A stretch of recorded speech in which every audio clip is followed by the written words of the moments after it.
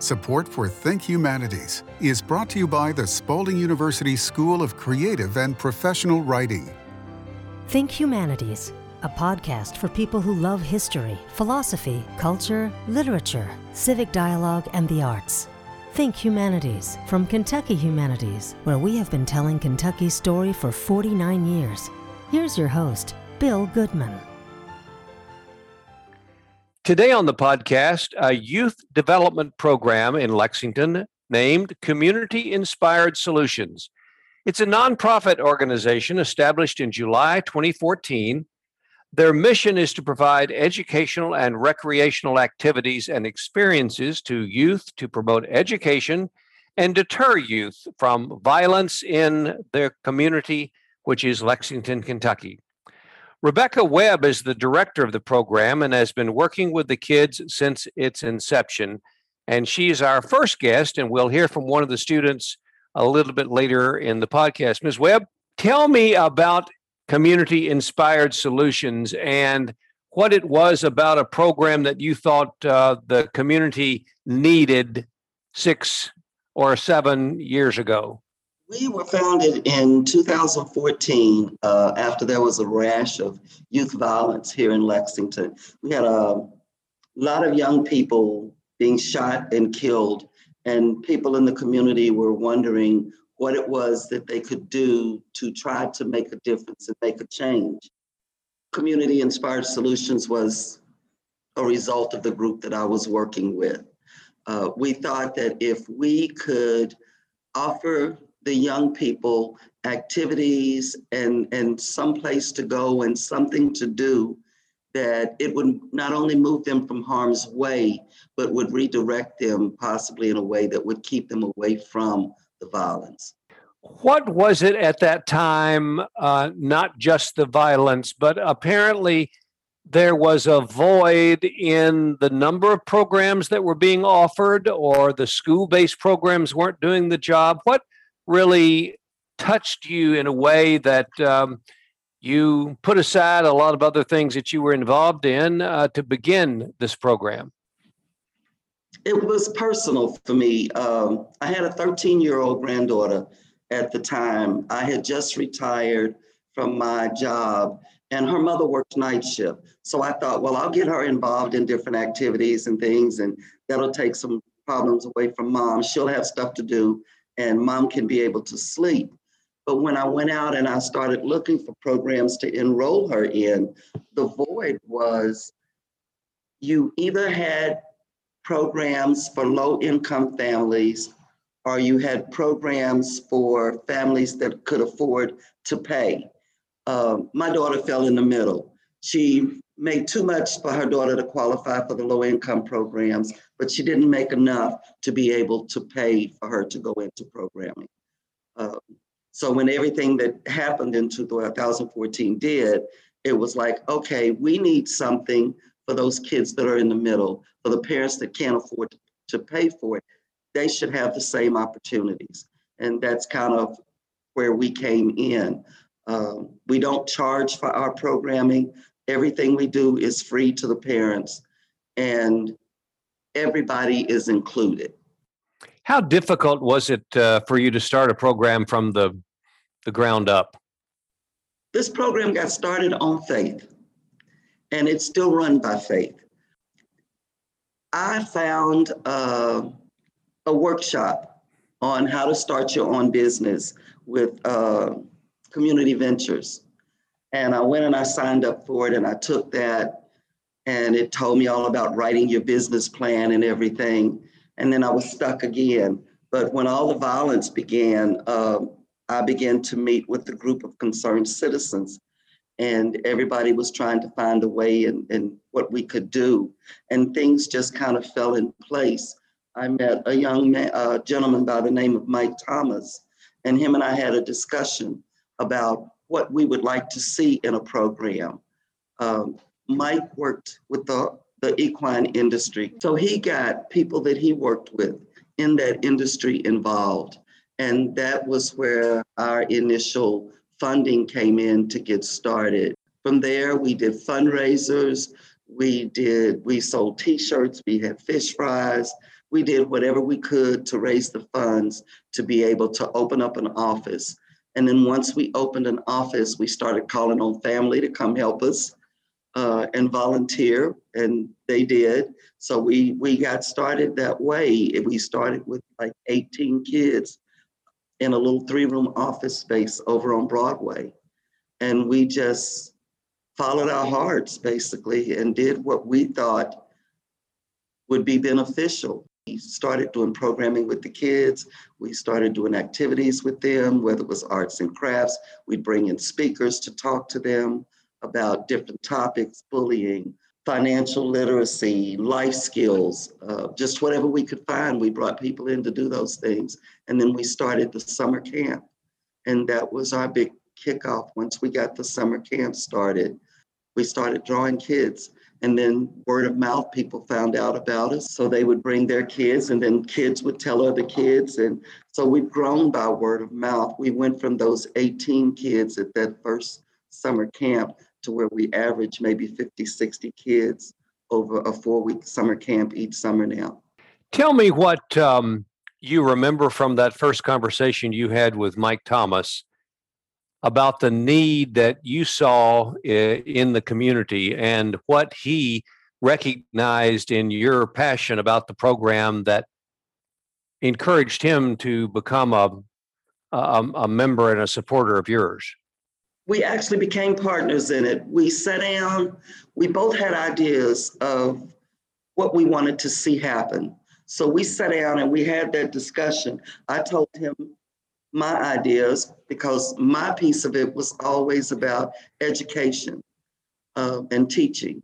And his was being able to teach skills, and working in the horse industry, he had the opportunity to train young people to work with horses, like I said, and not just having the benefit of the support of the people that he worked with in the horse industries, but he had the opportunity to take young people and train them, starting at the ground up, to work with horses. Once that they had the training, he would get them jobs. We decided that at that first meeting, that instead of him going off and starting an equine program somewhere, and me going off and starting an educational program somewhere, if we work together, that we could reach more kids. I might be able to reach 5 or 10 kids. He might be able to reach 5 or 10 kids. But as a result, with us working together, we were able to work with larger groups of kids.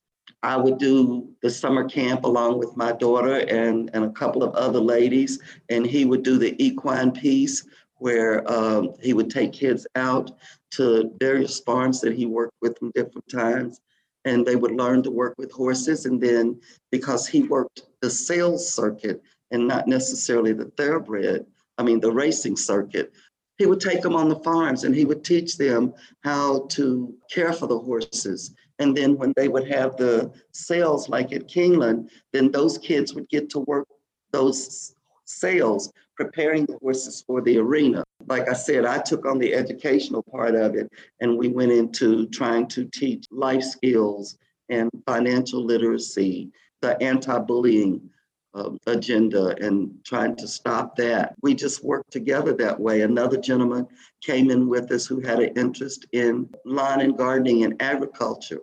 So he took a group of kids and he worked with them doing that. So we had these little small groups to start with, but we all worked together. Now, some of the other areas that I'm sure both of you combined your skills and brought in other speakers that I see in some of your literature on your website: motivation, goal setting, job interview skills, appropriate job interview attire, and financial stability. I would imagine a young person who's what age, 12, 14, and on up, maybe some are younger. How difficult did you find it in teaching kids about motivation and really life skills is what we're talking about? What kind of challenge was that for you? The biggest challenge was finding somebody qualified to teach them. We had different people that were a part of that original group that picked up and took over doing some of those things. There was a lady by the name of Tammy Hayden that took on the life skills portion of it. And she would work with the kids teaching life skills. We brought in an organization called Arise that had a program about teaching life skills. So we eventually got the funds together. We brought them in and we did some staff training with them on using the Arise life skills curriculum to be able to teach. And all those things that we wanted to teach were a part of that curriculum. And once we got trained in that, then we started to use those tools that they provided us with to teach the kids. Now, some people listening might be familiar with Conquest and the Challenge Girls clubs. Are you connected to them? Are they an outgrowth of what you started? No, we are an outgrowth of what they already have in existence. Conquest and Challenge are part of Catholic Charities. One of the other very strong supporters that we've had has been Father Norman Fisher over at St. Peter Claver. So Father Norman was there and helped us get started also when we started our Boys and Girls Club. So that was where the Conquest and the Challenge piece came in.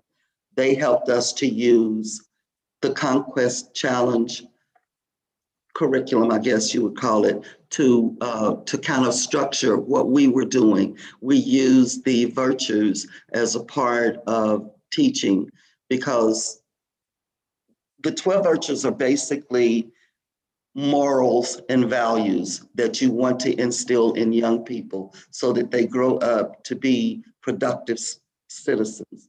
And that's the piece that Conquest brought to us. Father Norman brought that piece to us. Him and Duncan Taylor, who's with Taylor Made Farms, came in and they brought the piece from Catholic Charities and they helped us with that. And we used that to start the Boys and Girls Club and to teach those values and those basic that we think all kids need to learn. What do you think have been the biggest changes, the progress that you've made, or maybe at times when you think, I'm sure you've had some days and nights when you thought maybe you needed to start again, or that you were challenged by the surroundings that we all have to deal with. So talk a little bit about the short history, but in your mind, I'm sure it's not short, some of the progress you've made and some of the setbacks you've had to deal with, and how you have tried to lead your kids through both progress and through the setbacks. Restructuring. We've done quite a bit of restructuring.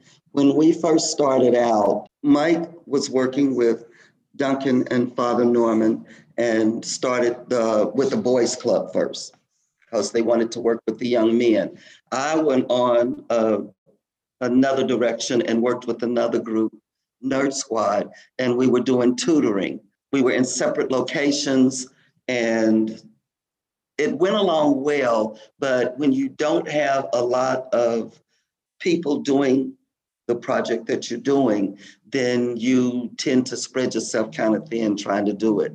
And then Mike became ill about 2 years after we got started with cancer. And as he became sicker, then that meant being stretched even farther. So when we finally lost him a few years ago to the cancer, I ended up going to the Boys and Girls Club. By then we had boys and girls. So I went over to the Boys and Girls Club. We stopped doing the extra tutoring. We tried to do that in a separate arena for a while and it just didn't work for us. So restructuring is what we did. I went to running the Boys and Girls Club and it was like, okay, why don't we just bring everything over here? We started to work with Zeta Phi Beta sorority and they started coming in after we lost Mike and volunteering with us. and they took on some of that educational portion for Martha Crumby, who still works with us largely with the educational portion, and her sorority sisters. They took over some of the tutoring, but we did it on Tuesdays when we did Boys and Girls Club. At the same time, they took on doing some academic testing to find out where a student just was, so we would know what they needed and where to work with them at. We brought in On the Move Art Studio, and they came in and worked with us doing arts and crafts. So the biggest thing was just restructuring the program and putting everything under one roof, so to speak, so that you had better control and you could provide the different services that you wanted to without everybody being spread out all over the place. So that's been the biggest challenge. As far as how the kids deal with it, they're kids. They're a lot more flexible than we are. And it wasn't a problem. You know, we divide up into different groups. We do one thing in one group over here, and tutoring might be going on in another area. And that's the kind of the way we did it. And then the summer camp, the biggest challenge was it growing and having enough volunteers that are there on a daily basis. But we've managed to get through it. We have people, just like how the kids do word of mouth, that grows, so have our volunteers. We have friends that will tell another friend, oh, you're not doing anything, come on over and help us out. And they'll bring them that first time, and it's like, oh, well, this is all right, I like this. And then they'll keep coming back, and year after year, they come back, and fill in and help us out.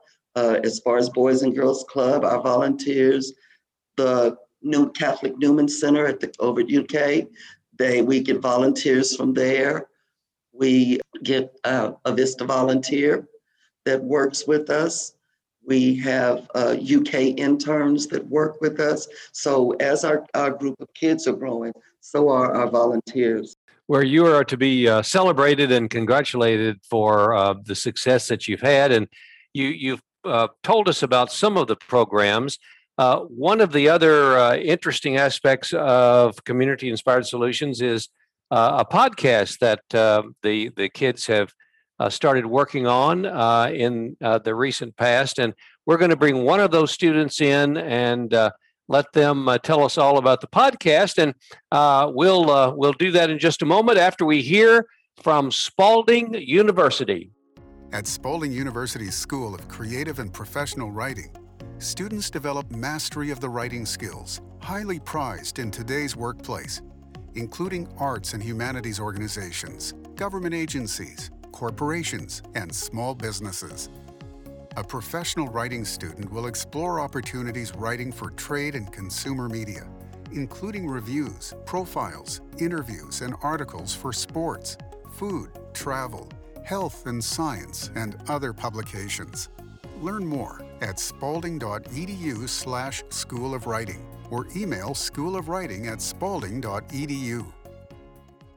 The participants in the program that we've talked with Ms. Webb about have gotten involved in a number of projects, as Ms. Webb discussed. One of those is a youth podcast titled Through Their Eyes. It gives the kids a chance to share thoughts on many current issues young people are facing. The podcast is produced, directed, and hosted by the kids in the program, and one of those podcast hosts is Arlie Green. And Arlie joins us for a conversation along with Mrs. Webb, is going to stay with us too. So, Arlie, first of all, tell me a little bit about yourself, your age, where you go to school, and then we'll talk about the podcast. I'm Arlie. I go to STEAM Academy, and I got introduced or interested into this because my mother had heard about it, so she thought it would be a good idea for us to get into it. And you have been coming to Community Inspired Solutions how long? For about 4 or 5 years now. Oh, okay. Started young. And whose idea was it? Do you remember when you thought about doing a podcast? How did that conversation go? What what thought process did you go through to develop a podcast and to begin to do it? Well, one of the other kids' mothers had brought up the idea of starting the podcast, and we just started like coming up with questions and topics for to actually do the podcast. You've done about 4 or 5 to this point? Yes, they have 4 out so far. And I understand not only podcast, which is usually audio, but video too. And you've posted those, and I don't know in the future if you're going to continue with just the audio or video or both. But Arlie, tell me about the subject matter that you began with on those. The first one we did a podcast on COVID and how to prevent it. They interviewed Mr. Kevin Hall from the health department for the first one. Ms. Webb, what do you think the podcast has done for the kids that have been involved in it? And what do you think they take away from it?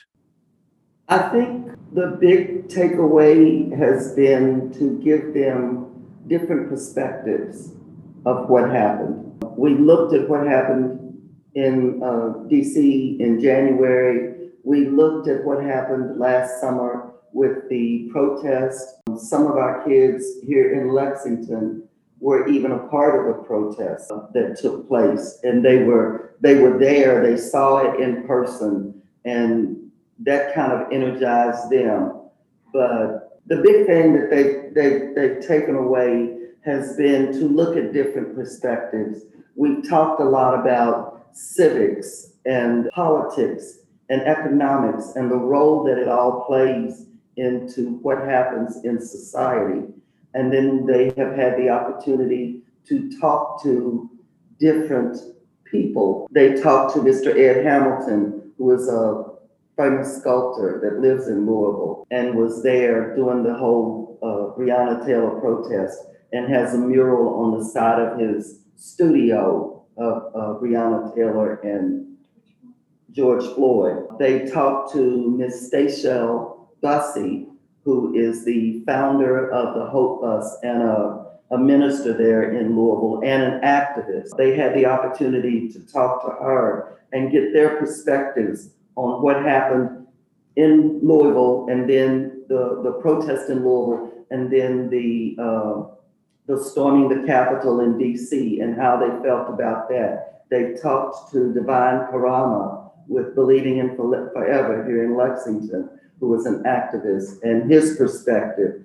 We talked to Ms. Jeanette Andrews, who's a registered Republican, and looked at it from her perspective, what is going on in the country and how she felt about what happened in Washington in January, and learned that being a Republican doesn't necessarily mean that you support those actions or those people. Kelly Kilgore, who is a defense attorney, and gotten some of his perspective on it. They talked to Senator Reggie Thomas, a political perspective. So we want them to look at all different angles and not just form an opinion from one perspective of it. That was one of the things that Ms. Andrews had talked to them about. She said she doesn't watch just one news channel. She watches them all because she wants to hear everybody's side of the story. Then she can honestly form her own opinion. And that's what we want the kids to be able to do, to look at all different sides of the story and then come up with an opinion and not just what someone else tells them. Ms. Webb, as we wrap up, taking all the programs that you've been such a big part of putting together, and now the podcast addressing these serious subject matter for a 12, 14, 16-year-old to really grasp and get their head around and understand that there are two sides to an issue and two sides to a story that they might see on television or radio or in a podcast. What do you think the biggest takeaway for you and the kids have been over the history of the program? What do you want the kids to leave with? And I think it's to always look at those, to look at an issue from every angle, and not just the initial view that you see, but I want them to understand all the different perspectives we talked about, that economics, politics, all those things play a role in what happens in society. When we first started this, that was something would come up and I would start to talk about the economics of it or the politics of it. And that was some of the questions that they would always ask. Well, why does that always have to do with everything? Why is politics always a part of everything? Or why is, money always a part of everything? So trying to help them to understand how all those things fit together. Well, I want to congratulate you once again, Ms. Webb, for the work that you've done on community-inspired solutions. Arlie, you are a podcast maker and host, and somebody who is learning a lot about the world as you go through this process. And there's so many quality, substantive programs, Ms. Webb, that you put together. I want to thank you for sharing your thoughts with our Think Humanities podcast audience, and wish you the very best of luck in the future. Hopefully the program will grow. You will have your need for more volunteers, which you sound like you do a pretty good job of gathering those. And just want to say from Kentucky Humanities, the best to all of you involved in the program. Think Humanities is a podcast from Kentucky Humanities, where we have been telling Kentucky's story for 49 years. Think Humanities is available at kyhumanities.org, iTunes, and SoundCloud. Join us next week for a new episode of Think Humanities.